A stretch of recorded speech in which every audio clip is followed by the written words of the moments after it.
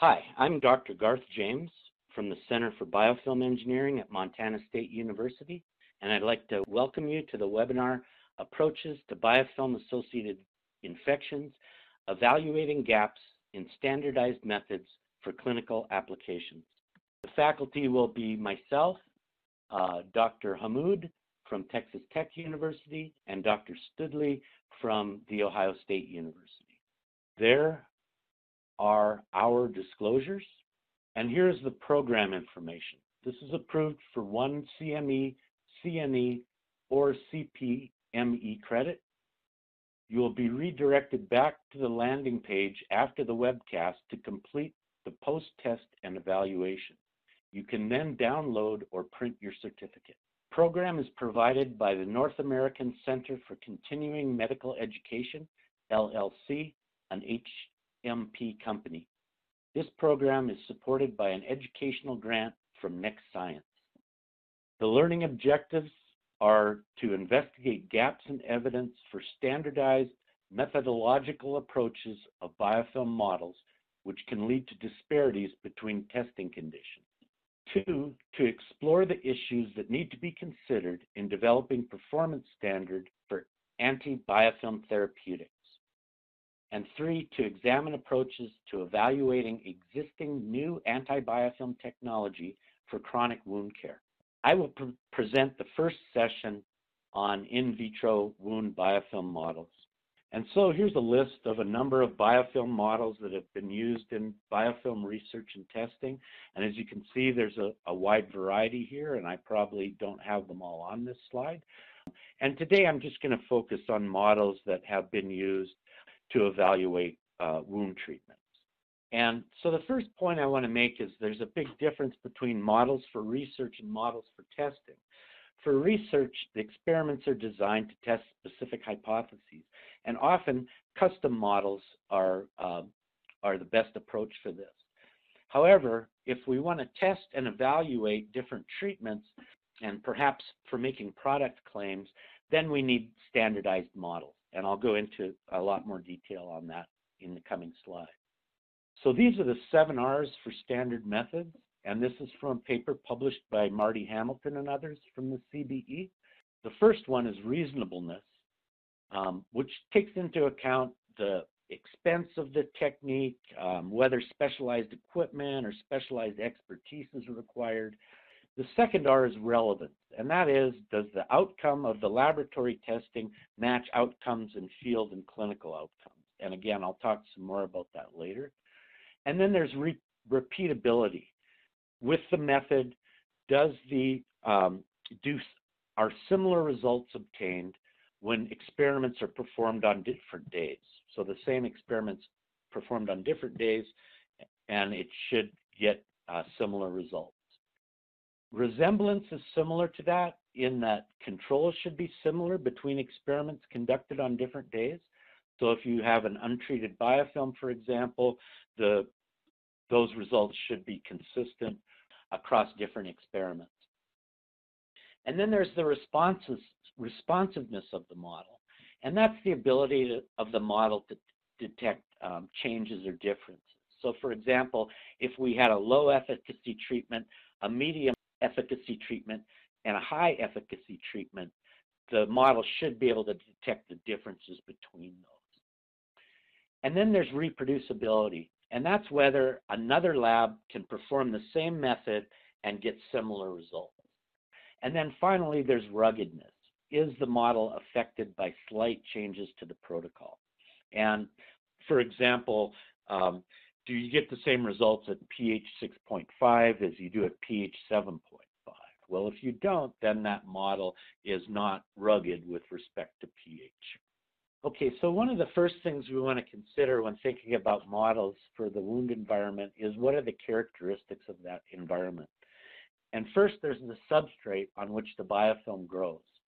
And that's tissue, which is composed of the extracellular matrix, as well as various epidermal, dermal, and white blood cells and other blood cells.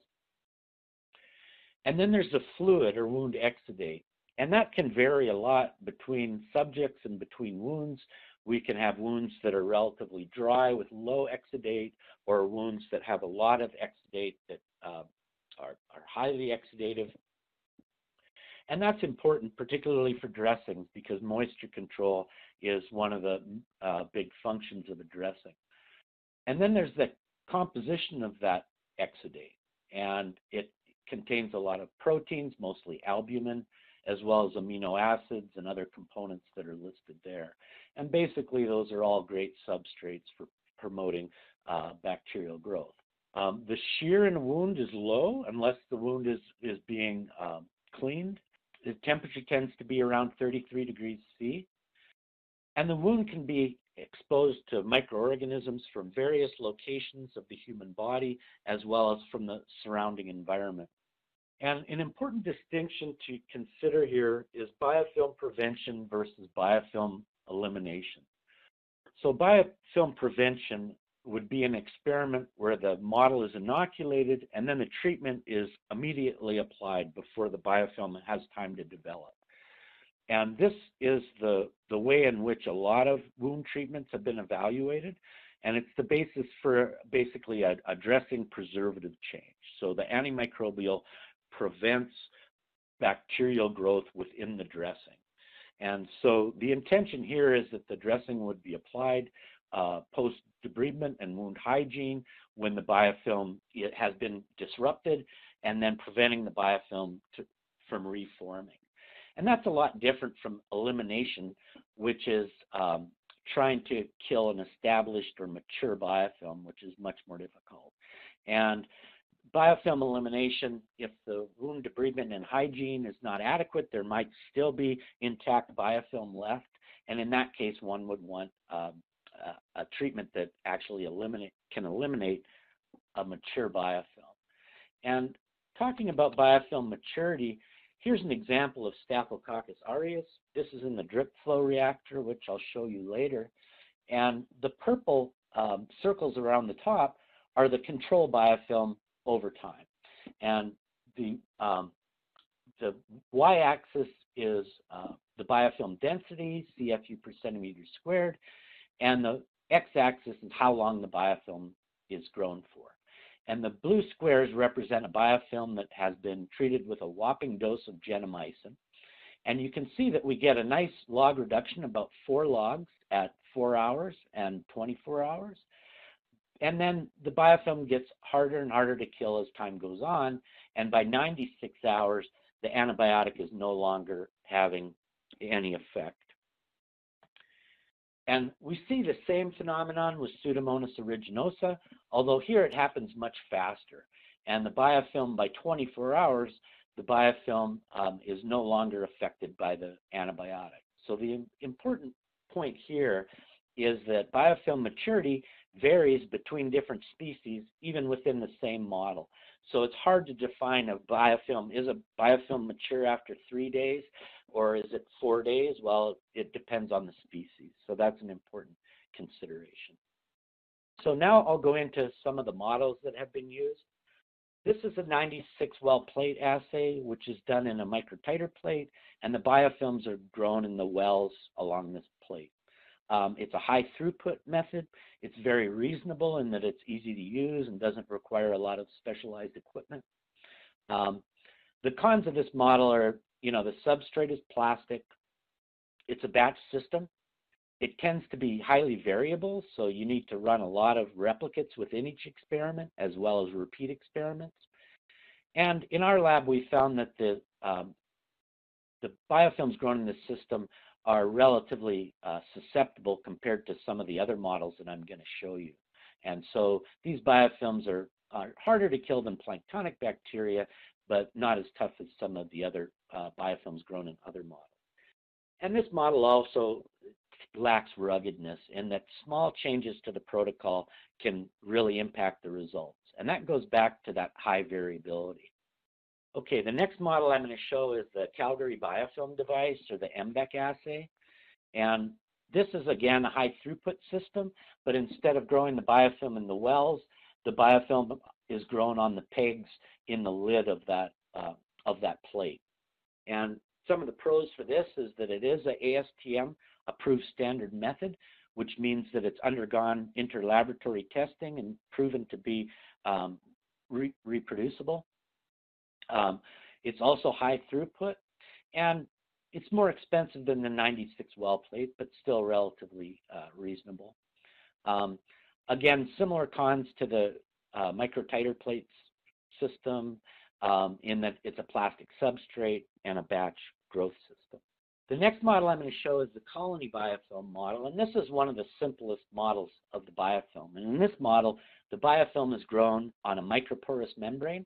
We usually use a 0.2 micron pore size membrane.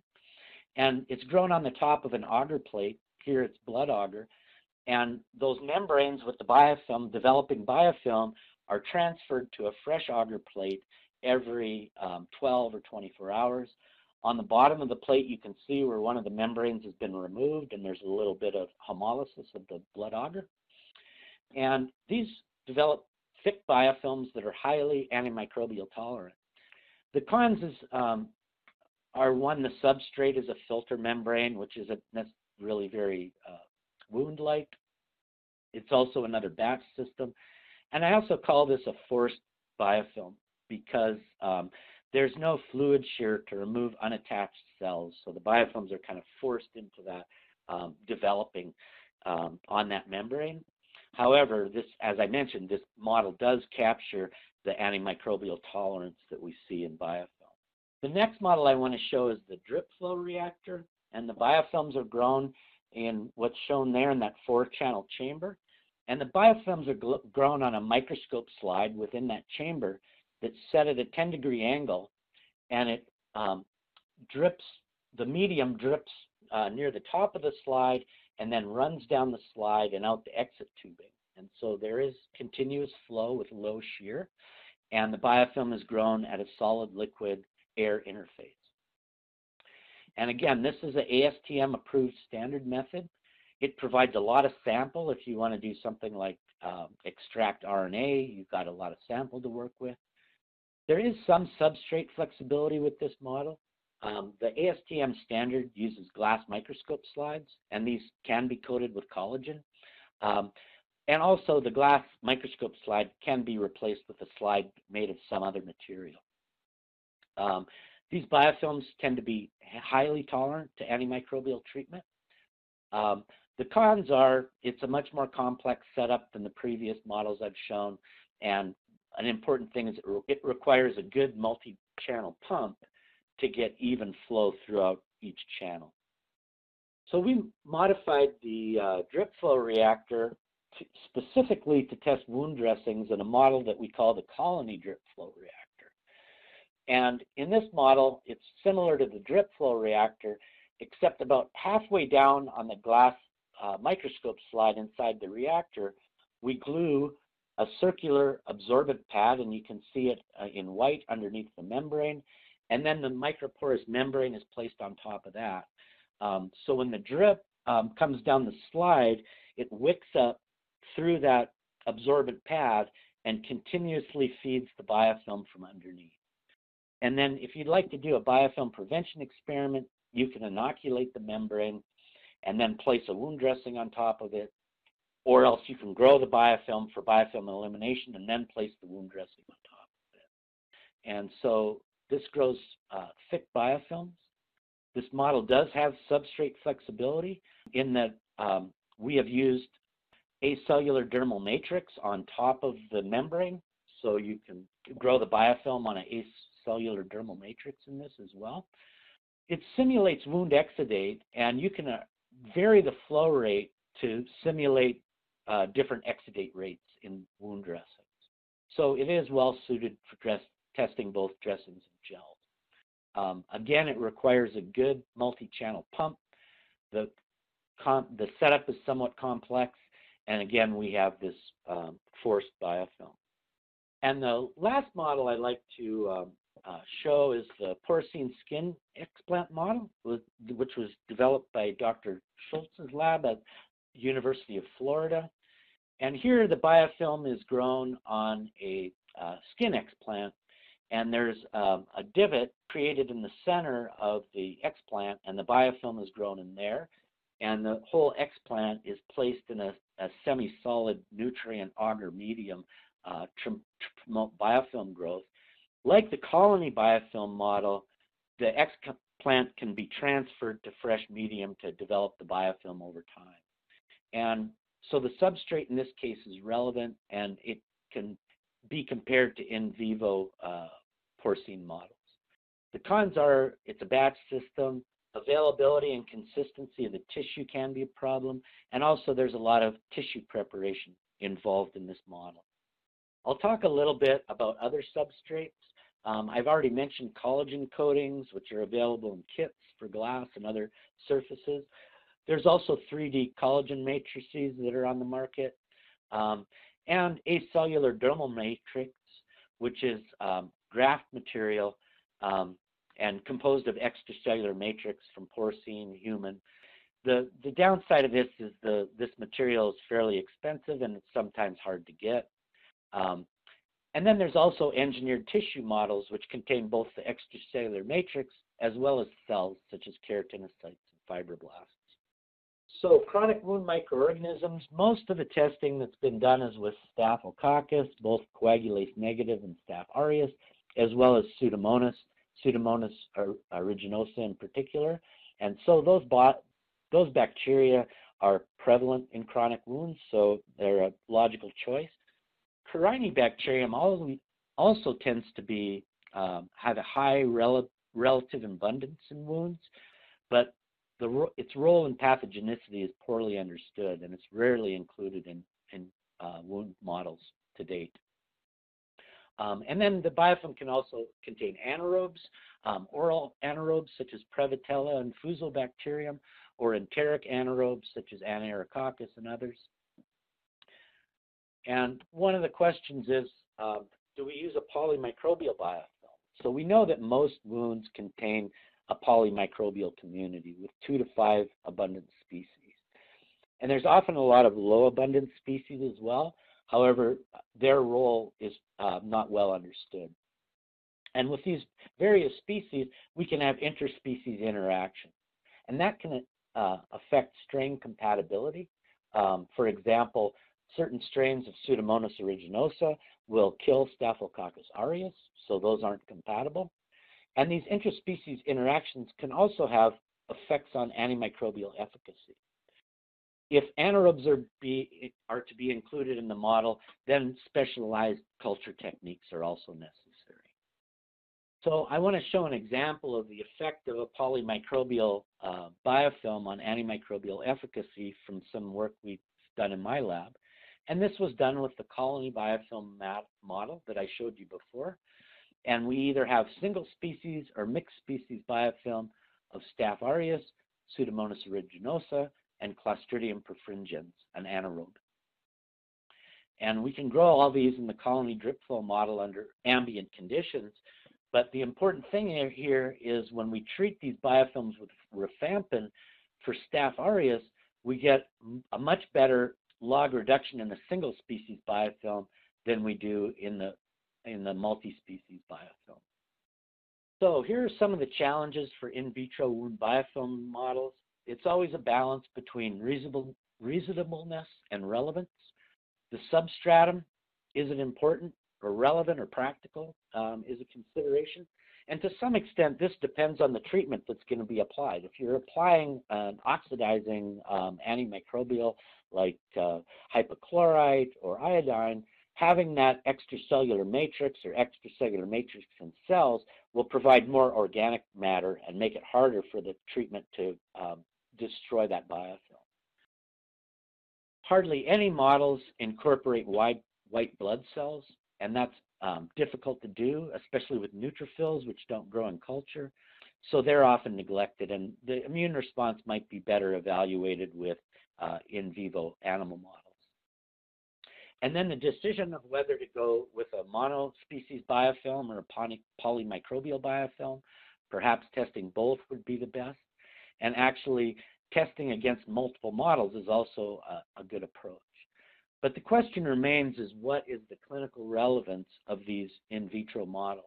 And that's hard to address because in order to get at that, you would have to test treatments that had varying efficacy in the particular models, and then test those same treatments clinically. And it's not practical and not ethical to test low abundance or mediocre treatments in the clinic. So that's, a hard study to do.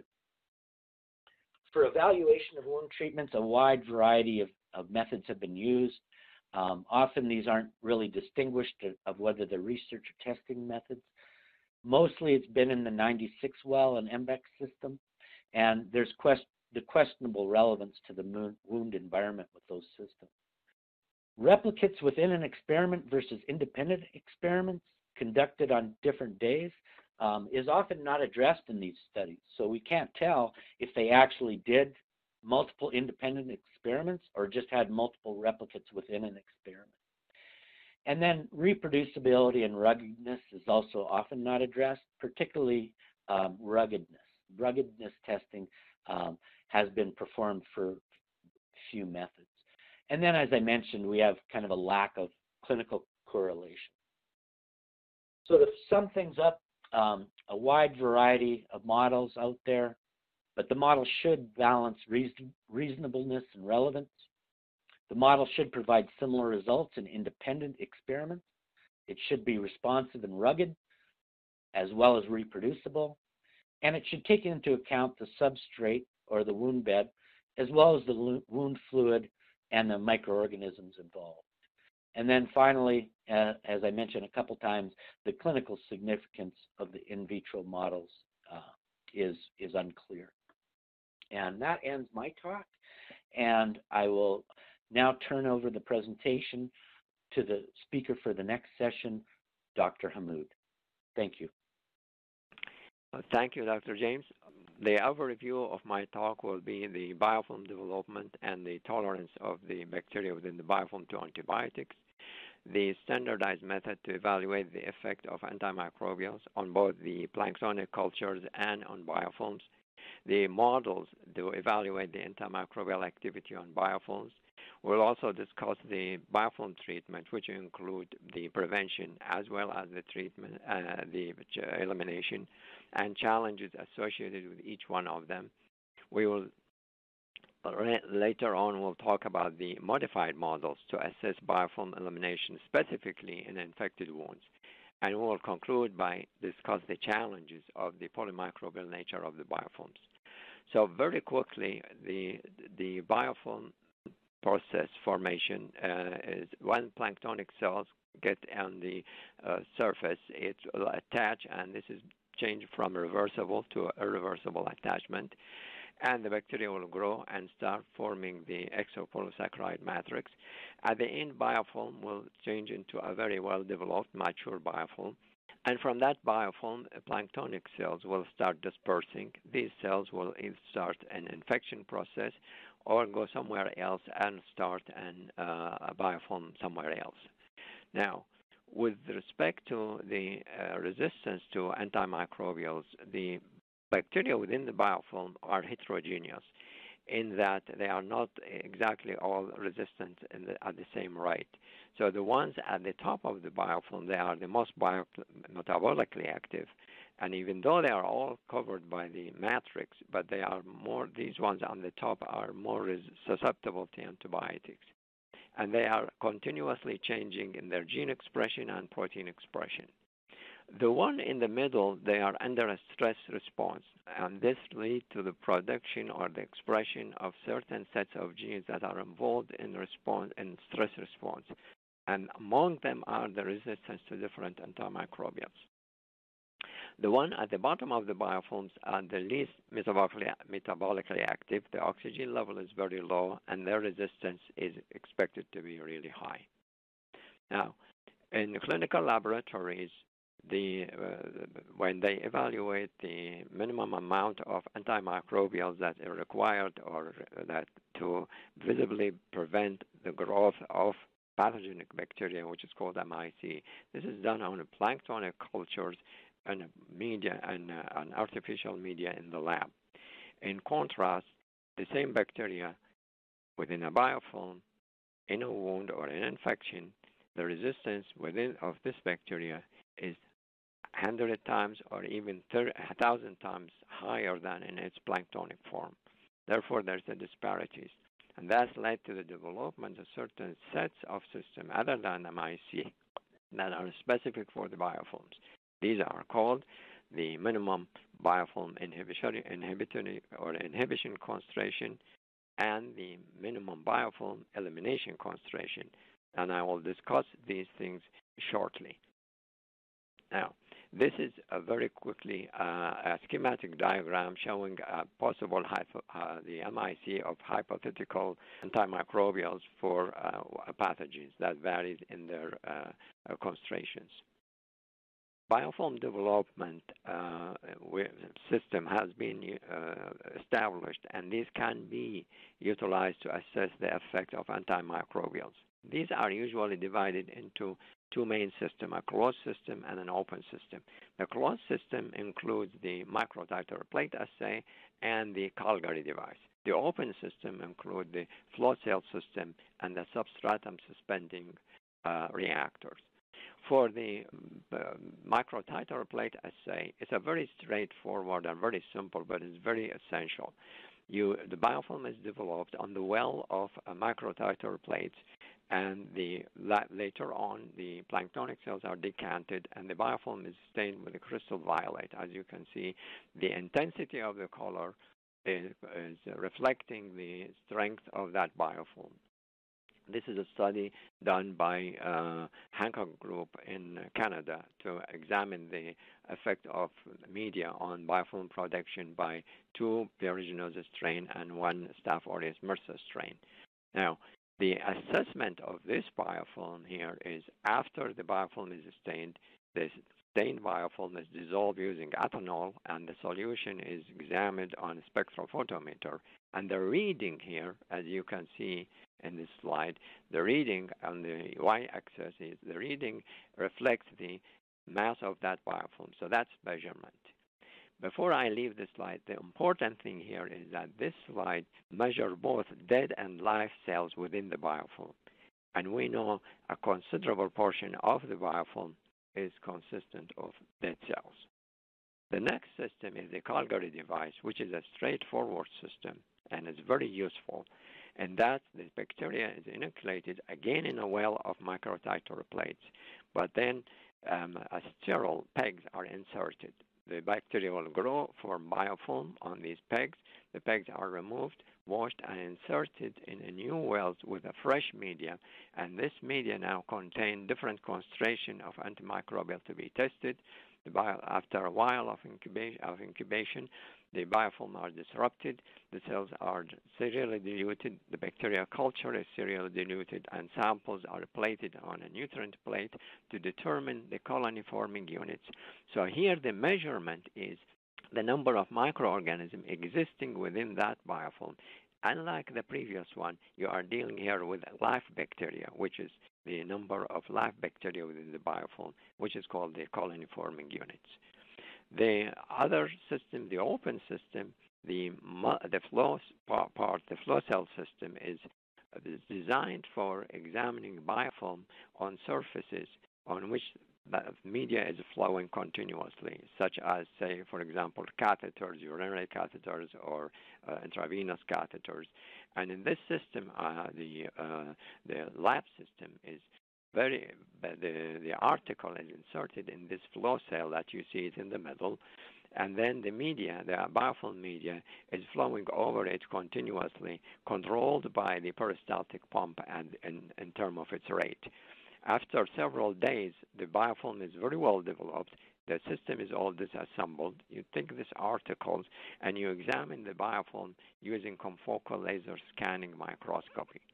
The important thing here is that the bacteria is genetically engineered in a way, in that it has a fluorescent signal, and it has the gene that code either for green fluorescent protein or red fluorescent protein to allow you to see it on microscopy.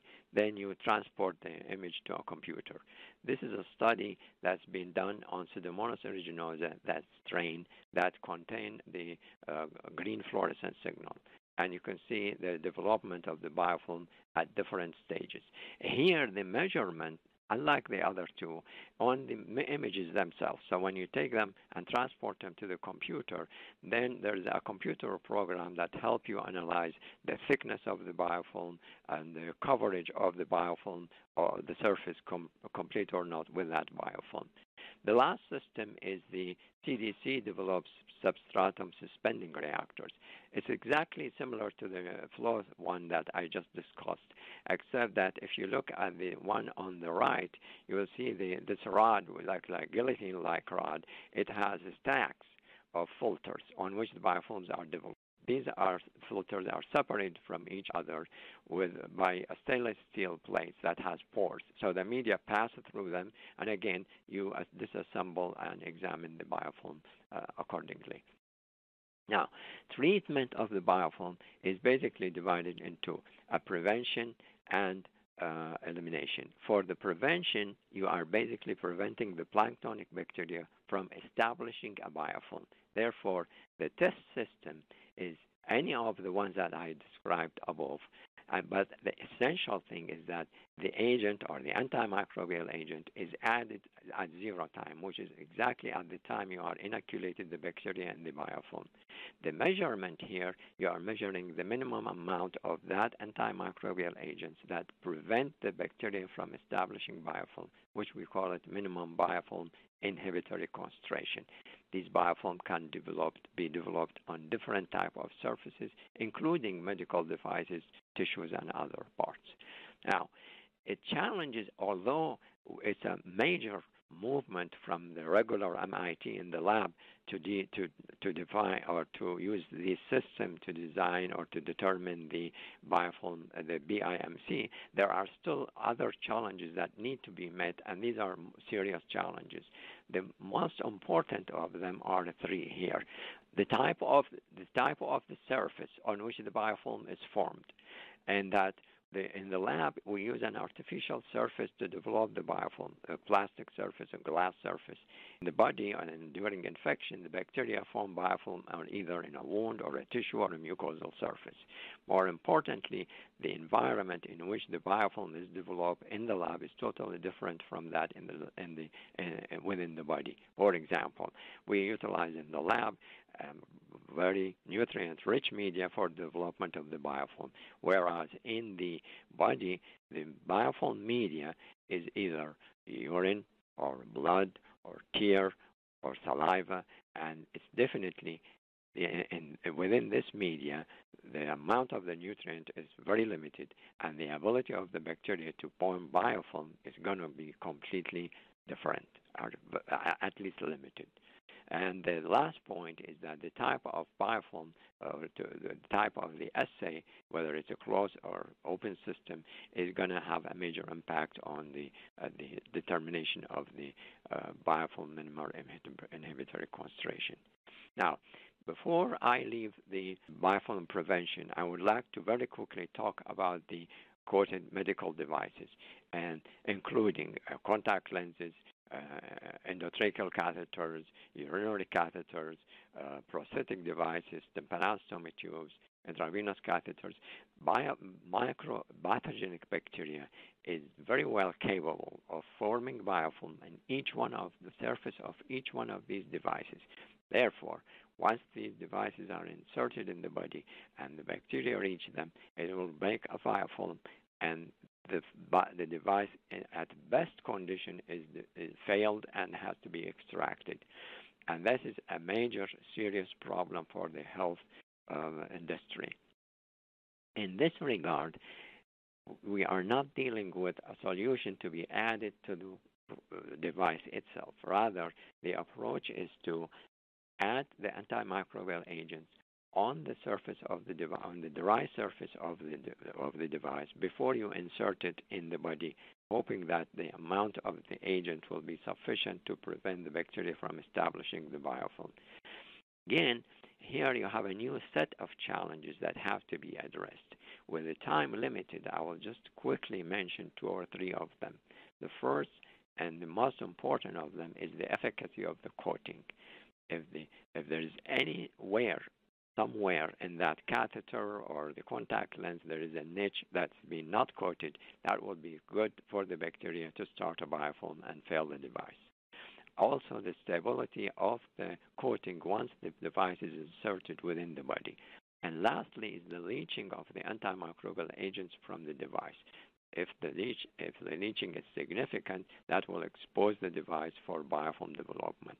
Also, the amount of leaching material or leached material, it may be sufficient to cause toxicity to the healthy tissues where the device has been inserted. Now, the second part of the treatment is biofilm elimination.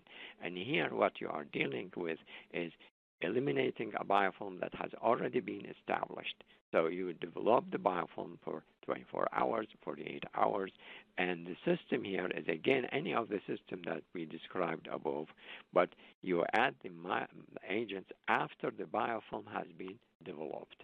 The measurement here, you are not measuring inhibition, but you are measuring the least amount or the minimum amount of that antimicrobial agents that is sufficient to eliminate completely that biofilm. And there we refer to it as minimum biofilm elimination concentrations.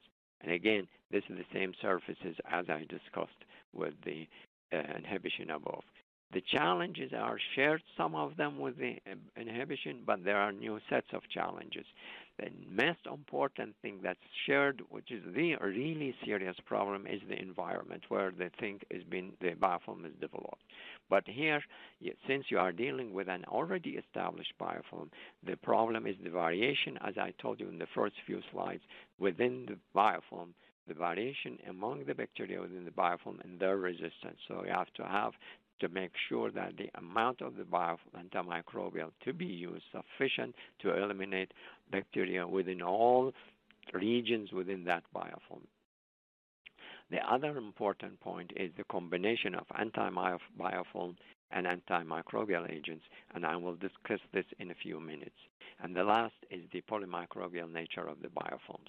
Now, as you have seen, that we have gone through quite a distance from the MIC, and we are still having several challenges to be addressed. Now, I will, to address some of these challenges, there have been some innovative approaches in order to get as close as possible in terms of the environment within the body or within the infection sites. And I will use wound as an example of some of these innovative approaches. Wound, as long as the bacteria exist within the wound or within a biofilm in the wound will never heal, whether it's a chronic or acute wound. And this is a picture of the wound where the bacteria exist in a biofilm, and all the factors that contribute to persistence of that biofilm within the wound. Therefore, the issue here is there are I will talk about the three innovative approaches to be close to wound treatment in terms of biofilm. So one of them addresses the wound, the treatment as an ointment, and this system we call it the cellular disc in vitro biofilm wound infection model. And in this model, basically, it's very simple. We have developed this model several years ago. You take a sterile cellulose disc, you put them on a nutrient plate and develop the biofilm on them. And here, to mimic the wound and to get closer to the wound, you bring a sterile gauze and you spread a specific amount of the antimicrobial agent in an ointment form or a gel form.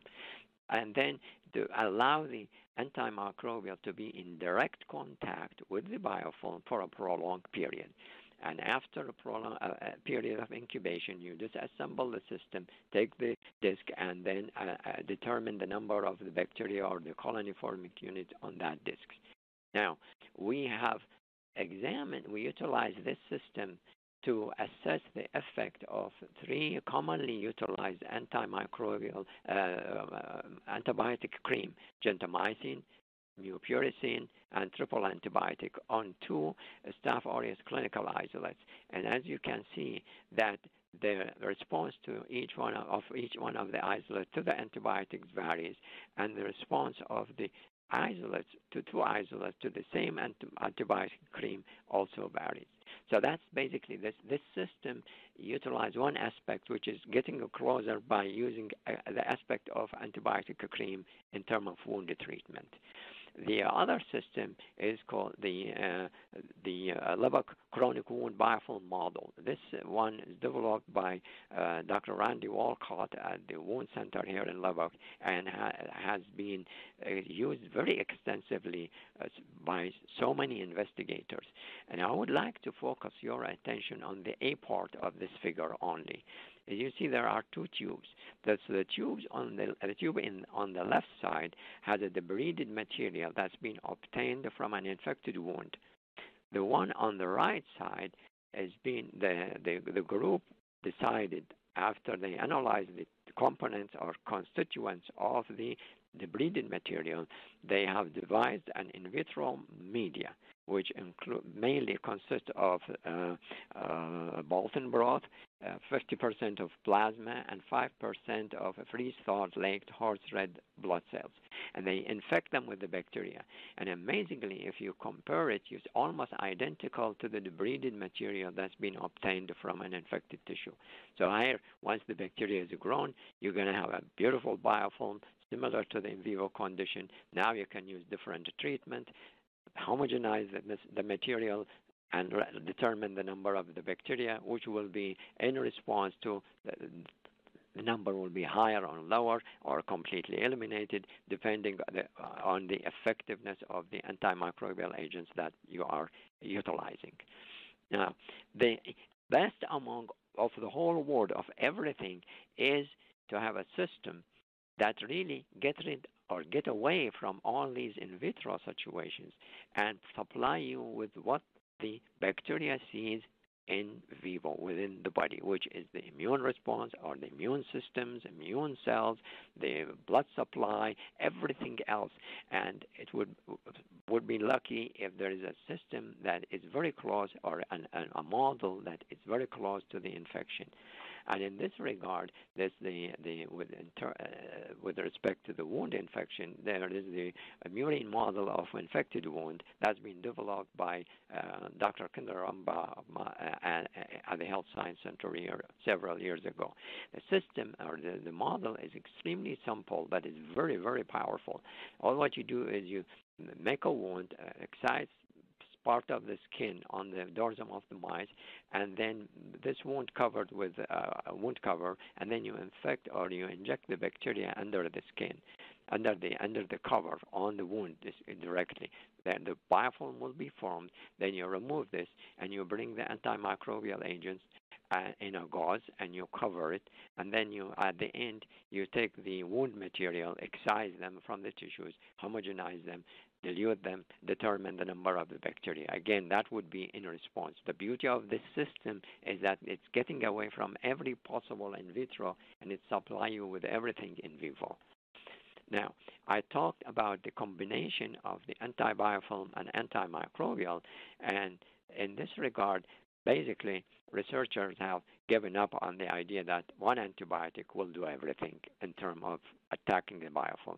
So what they decided to combine biofilm agents that will destroy biofilm, but they have no effect on the bacteria within the biofilm, and an antibiotic that once it gets the chance, it will get into the biofilm and open biofilm and destroy the bacteria. And they have utilized different agents that are designed to crack the biofilm.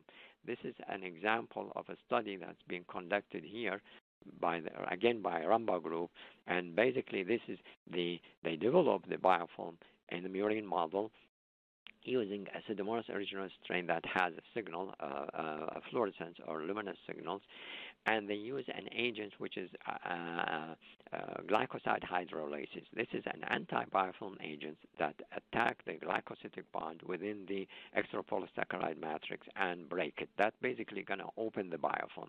And they use the broad-spectrum antibiotic, which is meropenem, so that they will see the effect. And very quickly here, if you look on the right side of this figure, that the first one is just a control where they heat inactivated the glycoside hydrolysis, and there is no effect, as you may expect. Here they use the heat inactivated glycoside hydrolysis, but they add the meropenem. Definitely the antibiotic did a major effect on the biofilm and significantly reduced the biofilm, but it did not eliminate it. However, when they use combination of the anti-biofilm, antimicrobial agents, the biofilm was completely eliminated. And the left side of the figure is basically a measurement of what you see on the right side. Now, it would be great. But again, the challenge here is you have to figure out not the effective concentration of the antibiotic, but the effective concentration of the biofilm, and to juggle both of them to reach to the best one. But it would be great if you can find one agent or one compound that supply both. Then you don't have to worry about these two, but worry about one concentration only. And Next Science Company have developed a wound gel a while ago, and that has it has a one compound that has the ability to kill the bacteria by intercalating or in the cytoplasmic membrane and basically lysing the bacteria.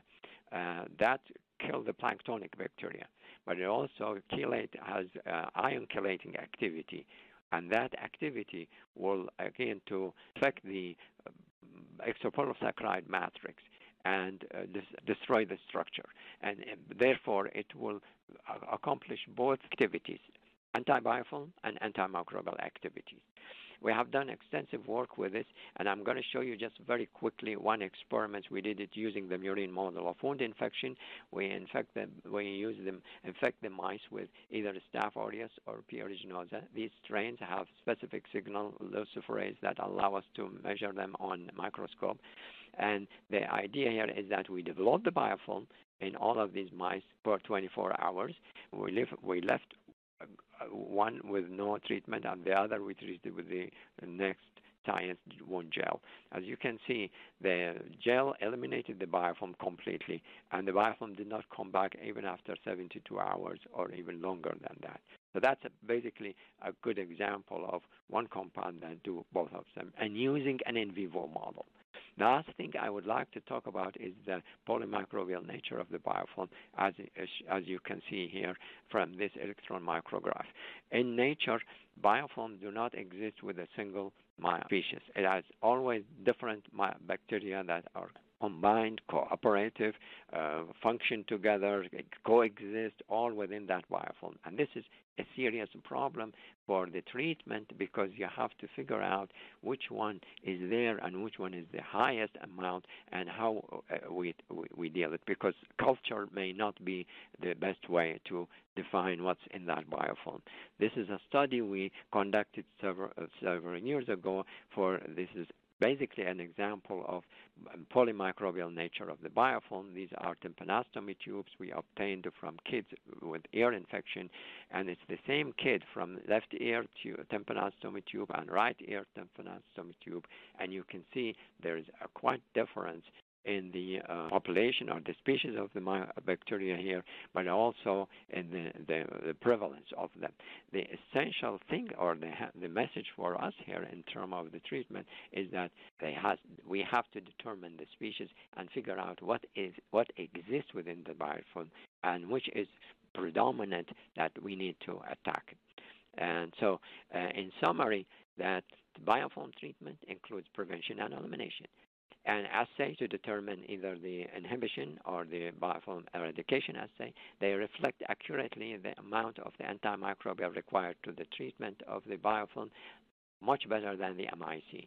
And since the biofilm is complex in its nature and its development. Standardization of the method has been difficult due to several challenges, and we have discussed several of these challenges, including the surface, the environment, the variation in the resistance within the biofilm, the composition of the two treatments, and the polymicrobial nature of the biofilm. Now, where to go from here, or what's the possible or potential solutions?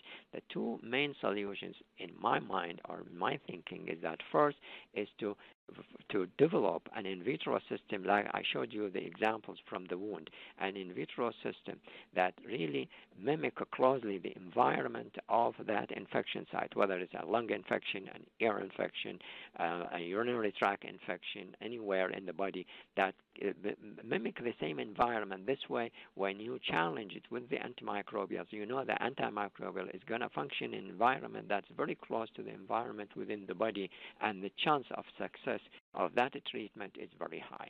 The second point is to assess the bacterial population within the entire biofilm, and there's many wound centers have been using this, which is the pyrosequencing. So you take the debrided material, do pyrosequences, determine the amount, the type of the, and then you tailor your antibiotic treatment accordingly. Thank you, Dr. Stoodley. So thank you, Dr. Hamood. Now, in my section of the lectures, I'm going to be talking about examining approaches to evaluating existing new antibiofilm technologies for chronic wound care.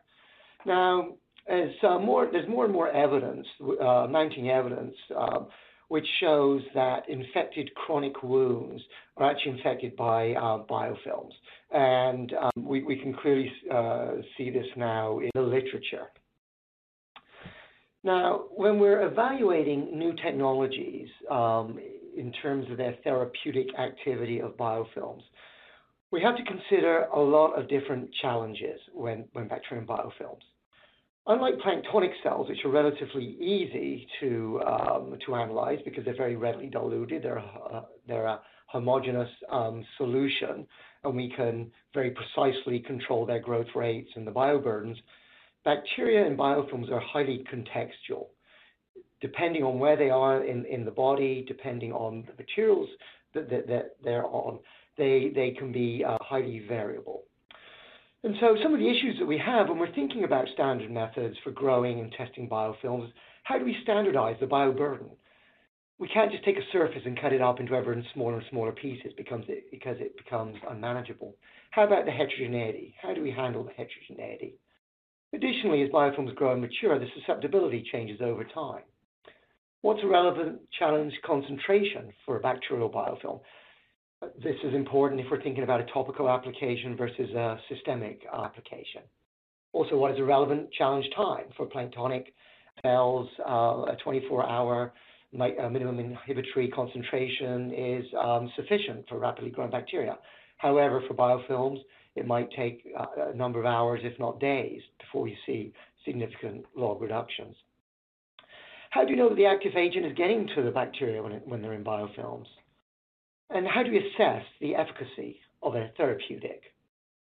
And what is the relevant reduction in the bioburden? So if we go from a 10 to the 6 to a 10 to the 4, is that therapeutically relevant? These are all important questions. So now, here in this slide, we look at the various stages of biofilm development. And so here we see in the bottom left, bacteria coming to a surface. This can be a host tissue, or it can be a foreign body. And bacteria in the vicinity of a surface can attach. They can then start to grow, form biofilms, produce EPS, this slide matrix that Dr. James and Dr. Hamood has talked about earlier. And then the biofilm progresses and matures, and the final stage is the bacteria, single cells or aggregates of biofilm can break off. Now, it's quite important when we're thinking about designing strategies for growing and testing biofilms that the testing modality is aligned with the stage of the biofilm development we want to interrupt, i.e., are we interrupting the initial attachment, where we might be concerned about the very growing biofilms and looking at them in the very early stages, or are we trying to disperse and treat pre-formed biofilms? and in that case, we might be, wanting to grow more mature biofilms in the latter stages.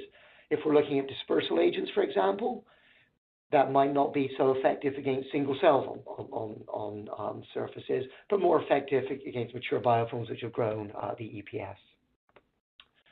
Now, if we look at some strategies here in the next slide, we can see that there's three general strategies for controlling biofilms. One is surface modification. How do we stop biofilms from attaching and growing in the first place?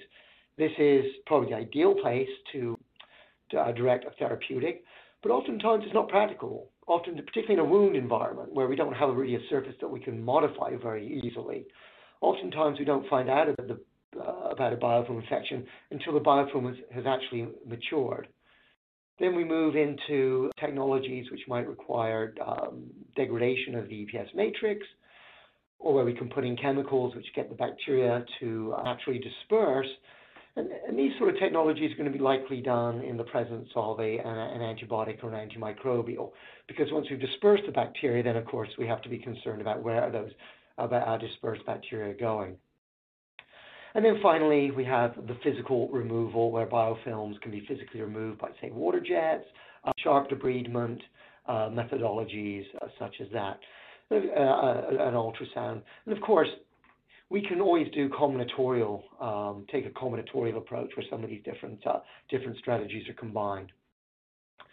So looking at the choice of a system, there's two decision making steps in the decision making process. One is, what is the biofilm growth model that we are going to use? The second is, what's the therapeutic testing model? Now, in some cases, the growth model that we use is going to be the same model as the therapeutic testing model. But in other cases, not necessarily so. And I'll get into that in a little bit in the lecture. So the various considerations are cost, speed, user variability, and reproducibility, the predictive value. But then we have to think about other issues beyond sort of the scientific in vitro and in vivo aspects, such as are our therapeutic testing models and our biofilm growth models, are they going to be aligned to substantiate a claim? Are they going to meet regulatory agency benchmarks? So, for example, we can design testing strategies which might work very, very well, but if the regulatory agency says, well, that's not in alignment with what we expect to see, then it might have limited value. So in terms of the choice of the model, we've heard this to a certain extent by Dr. James and Dr. Hamood. We pretty much go from simple, cheap methods, in vitro rapid screens, through various stages of complexity to full-size large animal models. And there's various pros and cons with these models. The in vitro rapid screens are relatively cheap, relatively simple. We can do lots of them. We can get good statistics. But do they actually recapitulate the complexity of the wound environment? We move into the large animal models. We can see how the large animal model allows us to look at the host response, which an in vitro model doesn't. But now we get into expense. We get into lower numbers of replicates. And these are certainly not high throughput. So these are all issues that we need to sort of consider when we design our flow of the various models. So now moving on from there, let's take a look at our methods toolbox. So in a recent paper by Matthew Malone et al., we discussed, this was done with Dara Gors from the Center for Biofilm Engineering, and a number of other authors.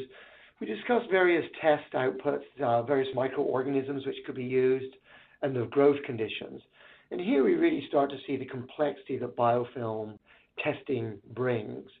So unlike a conventional MIC, where we can just do a microbroth dilution and expose different concentrations of bacteria, now we have to worry about the organisms we're using, the multi-species, single species.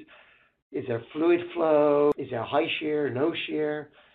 And then what is our claim? Is it a kill claim? Is it a kill and removal claim, or just a removal claim or prevention? In terms of our treatment, do we need to remove a coupon, for example? from a growth system and then treat it, or can we actually treat it in situ? What are our controls going to be? And if we are doing in vitro work where we're growing biofilms and we expose them to a therapeutic, and then we want to validate the therapeutic, now we have to decide how we're actually going to validate that what we've done has killed the biofilm on the surface. So now we need to actually remove biofilm or look at that surface for evidence of removal of biofilm so that we can validate our removal and cell counting. For example, if I have a biofilm and I have a therapeutic and then I do a cell count and I get 0 cell count, I might say, great, I've killed everything on the surface, but then I go and take a look at the surface and then realize actually the methodology that I was using to get the biofilm off for its enumeration didn't result in actually removing that biofilm. What I have now is an artifact. So we really need to look at the surface as well to make sure that our surface removal, such as scraping, sonication, or homogenization, how effective is that? I'd just like to, at this point, make a distinction between standard methods and research methods. The standard method is exactly specifies the equipment, guidelines, and steps that result in a reproducible outcome. This is very low operator variability, something which is generally required, which has low complexity, and which has defined reproducibility. Almost by definition, this system is going to be a simpler, less complex system. Now, research method can be quite different. Research method can be simple, but this is a process used to collect data that leads to the discovery of new information. Oftentimes in our research methods, we actually want to incorporate the complexity of the system, in this case, the wound environment that we're trying to recapitulate. And here we can bring in a lot more complexity. So we have to remember the difference between a standard method and a research method, in our choosing of our growth and testing methods. And here's where we need to strike a balance. We need to strike a balance between a method which is relevant, has to have some relevance, it has to have some translatable qualities. It also needs reproducibility, which is less complex.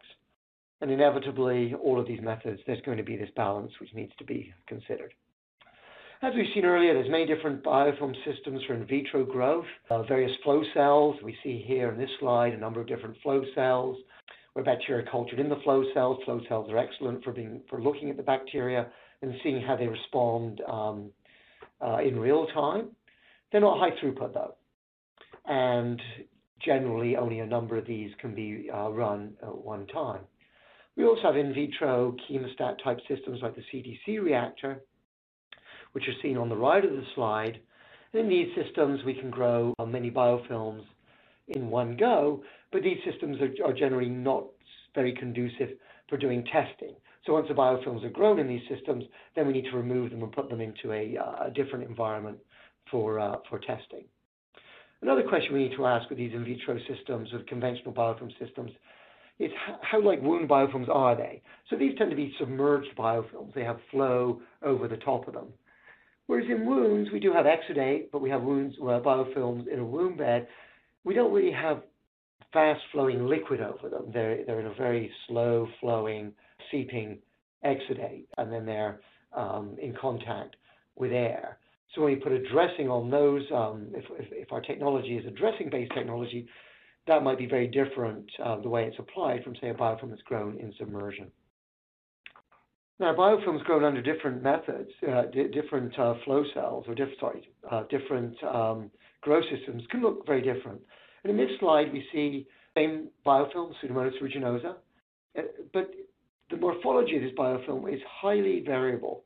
And the reason is, and this is just 3 different examples, biofilms grow in different systems, different days. And the reason for this is that biofilm morphology is highly dependent on the type of system that it's grown in. Just wanted to point that out. So I'm just going to quickly run through some of the different methods. I'm not going to take too long on this because Drs. James and Hamood have already gone through this.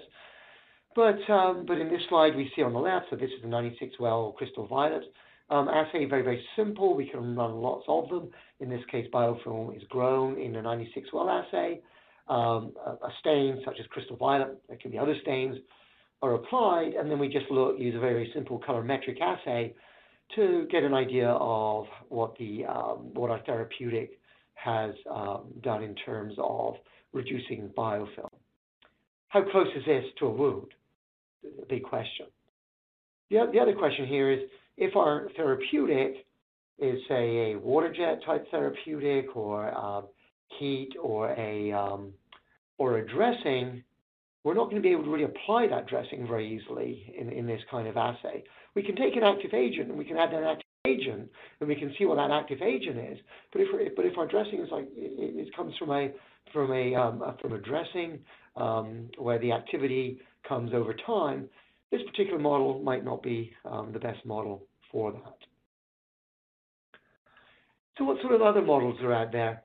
Well, there's a number of models which are now ATSM approved models. And these come basically from the EPA, Environmental Protection Agency methods. And these methods are based on different systems, such as the CDC reactor, the drip flow reactor, which you've heard about earlier, and also micro-titer plates. In these models, being standard models, they define the organisms, a strain of Pseudomonas aeruginosa and Staph aureus. So these models can be quite useful because they start to align with the FDA expectations, and FDA are starting to use these models, guidelines for their expectancy of what they would like to see in a log reduction. Now, importantly, these models define a significant reduction as being a 6 log reduction. That's really based on a CDC coupon, which is about 1 centimeter. And so this can pose some problems. There's some systems where you don't get that high concentration of bacteria. So again, when we design our test systems, if we want to try to align them with an FDA expectancy for efficacy, now we might have to make the system artificially high in the numbers of bacteria to reproduce a very worst case scenario. So this is in this next slide, we see the sort of the process, which is sort of a generic process based on these standard methods, where the biofilm is grown, in this case in a CDC reactor. It is then moved from coupons and exposed to a treatment. After exposure to treatment, it's sampled, and here we see an example where the biofilm was removed by sonication in a water bath, and then the sonicate is then analyzed. And these are, again, in line with EPA STM methods, and they're being used as a guideline by the FDA for investigation of new drug and device exemptions. Moving on from the in vitro systems where biofilms are grown on hard surfaces, there's a model for growing biofilms on soft surfaces. This is around a pipette tip.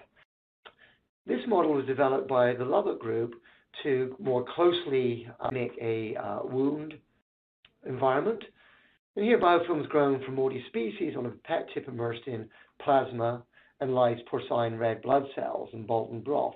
And what they found was that the biofilm, as it developed this tissue-like structure around the pipette tip, which could then be peeled off.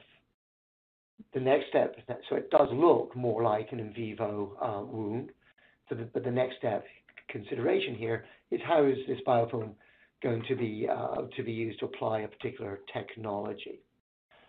We have drip flow reactors and we have colony biofilms. Now these might resemble more of a biofilm which has an air-liquid interface, and so in this case the biofilms are sort of bathed in a liquid, in a layer of liquid, more like they might be in a wound environment, and we can quite easily imagine growing the biofilms in these systems and then applying a topical agent or dressing to these biofilms. Moving from glass or hard substrates, a model that's been developed by Alves et al. Is taking a porcine skin and punching out coupons, and then using those coupons to grow biofilms. So now our substratum looks more like a animal model, but we are not going to be getting the immune response that we get from an animal. But it's soft and it has in its actual skin. So in terms of our in vivo and our ex vivo evaluations of biofilms, once we have these models, what can we do with them in terms of counting, in terms of evaluating biofilms? Well, there's plate counting. We have issues here with sampling and culturing issues. Are we getting the bacteria off? If they're in biofilm mode, are they readily cultured? Oftentimes we find that bacteria are difficult to culture because they go into a dormancy. We can use imaging. This can be ex vivo through confocal imaging or scanning electron imaging of biopsies, or if we use bioluminescent strains, we can do in vivo imaging, and this is more conducive for small animal models like rabbits or mice, where the wound can be followed along as bacteria produce light in that wound environment. In terms of animal models or cell lines, we can now start to look at the cytokine profile. The cytokine profile gives us more information. It tells us how is the body, how is the tissue seeing the infection. And we can use that as a guideline to how a therapeutic might be progressing in terms of controlling infection. And lastly, one of the most relevant signs is looking at healing itself. Closure rate, transepidermal, water losses, functionality, and histopathology, which is semi-quantitative. How is the healing process occurring? And we can look at both the bacteria and we can look at the healing process. Small animal models, there's a murine model in which a punch biopsy can be infected and that can be followed along.